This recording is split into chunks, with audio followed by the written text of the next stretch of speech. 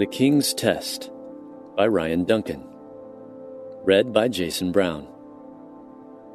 Today's verse comes from Proverbs 10:9. The man of integrity walks securely, but he who takes crooked paths will be found out. There's an old folk tale I'd like to share today. Once upon a time there lived a king who was beloved by all his subjects. Though he was a wise and just ruler, he was also old and had no heir to take his place when he died. The king decided to hold a contest so that he might choose a successor, and sent out a decree for all the kingdom's children to gather at his palace. Once the last boy and girl had arrived, the king placed them all in single file and gave to each of them a seed. "Take these seeds and plant them in good soil," he commanded. "In 1 year's time return to the palace with your flowers. I will examine how much they have grown and how well you have cared for them. The one who impresses me the most will become the new king." So the children sent off into the land, and the kingdom waited eagerly for a year to pass.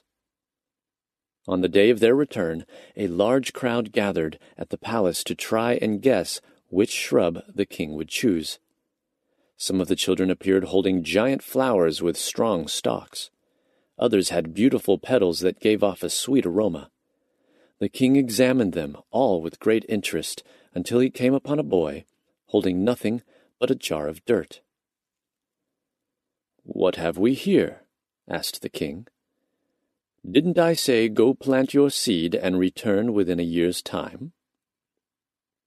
"My king," the boy answered timidly, "I did everything you told me to do. I planted your seed in the best soil I could find. I gave it plenty of sunlight and made sure it was watered every day. But it wouldn't grow no matter what I did. So, I've brought you all I've managed to accomplish. Please forgive me." The king smiled broadly and raised his voice to address the crowd. "The contest is over. This boy shall become my heir. The seeds I gave the children a year ago had been cooked and died. They could never have taken root or bloomed. Many children brought me beautiful plants today, but only one came with integrity, and for that he shall be rewarded." We live in a world that puts a lot of value in how things appear, but God is looking for followers who speak honestly and live with integrity. When we live a lifestyle that honors truth, we are living a life that honors God. For further reading, try Titus 2, verses 1 through 14.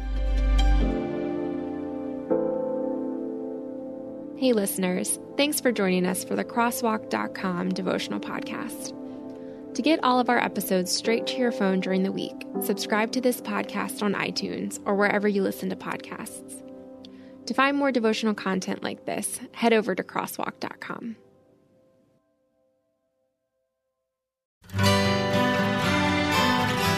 The Historical Jesus Podcast is the sweeping saga of the life and times of Galilean Jesus of Nazareth, as well as the faith, religion, and church founded to honor and disseminate his acts and teachings.